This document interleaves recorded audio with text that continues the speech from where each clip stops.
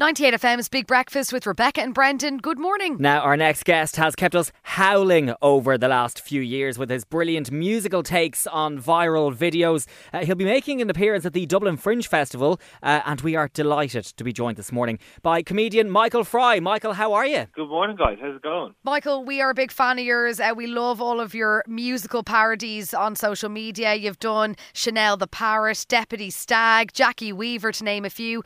When a video goes viral, how do you start out by making your own version? Usually in a blind panic. I get people sending me stuff that goes viral quite quickly, and then, if I decide I want to do it, I have to do it quickly.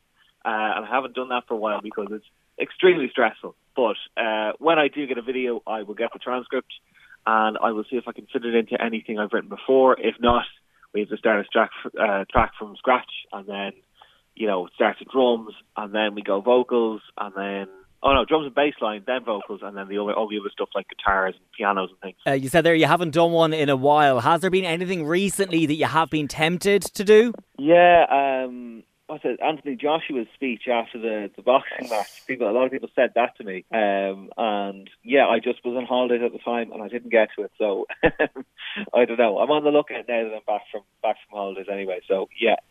Very good.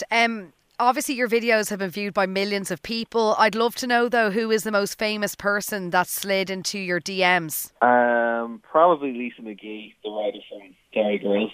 And then I was on Derry Girls because of that. So I don't know. That was a good result from what happened. So amazing. Yeah, I've had a lot. Yeah, I've had a lot of different people. Just kind of some of my favourite comedians, like the likes of Dublin Fringe or Kevin Bridges and stuff, who said they liked the video. So yeah, it's been mad to see people I actually admire liking the stuff. So how did Derry Girls come about? Lisa McGee DM'd you, asked you to be on the show, and how was it? It was great. It was really, really cool, and the best fun ever to meet all those people and to realise that they're actually just normal people behind their characters and stuff like that. Really, really cool, like dream come true kind of stuff. You can only dream of being in a sitcom like that, and I got in just in time as the final series was airing. So yeah, absolutely amazing. Yeah, great stuff. Michael, you also starred in the TV adaptation of Graham Norton's book, The Holding. What would be your dream series to appear in? Probably Succession. I absolutely love Succession when it came out. So something like that, I think. Succession or Stranger Things or one of the big TV shows. Maybe a Marvel TV show. I don't know. Michael Fry, you're a Navan man, I believe. I am indeed, yeah. Did you ever get lost in the maze as a child? Once or twice, yeah. It was only around for a little while when I was a kid, so I don't think I experienced it in its full glory, but yeah, I do remember, I have a memory of it, and it was near like a smoking area. It was, yeah. The shopping yeah, perfect. Yeah. Perfect for the children. Oh, God. Yeah. Michael, you're going to be starring in a new sketch show on RTE soon enough. It's called No Worries If Not, and you're starring alongside Emma Doran and Killian Sunderman. What can we expect from that show?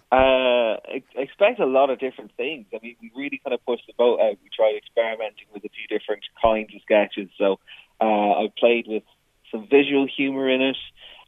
We have some horror stuff in there. We had an action sequence. I think I'm a drag in one of them. It's like, yeah, there's a lot of different things we decided to do with it. So it's a case of throwing loads of stuff at the wall and seeing what sticks and what does well. But yeah, we had an absolute blast making it. I mean, Emma and Killian and Justine and Sean, they're absolute geniuses. So great to work with other people for once, instead of just making something in my bedroom. Yeah. So obviously a lot of people know you from watching you on their phones, but now they can see you in the flesh, Michael Fry.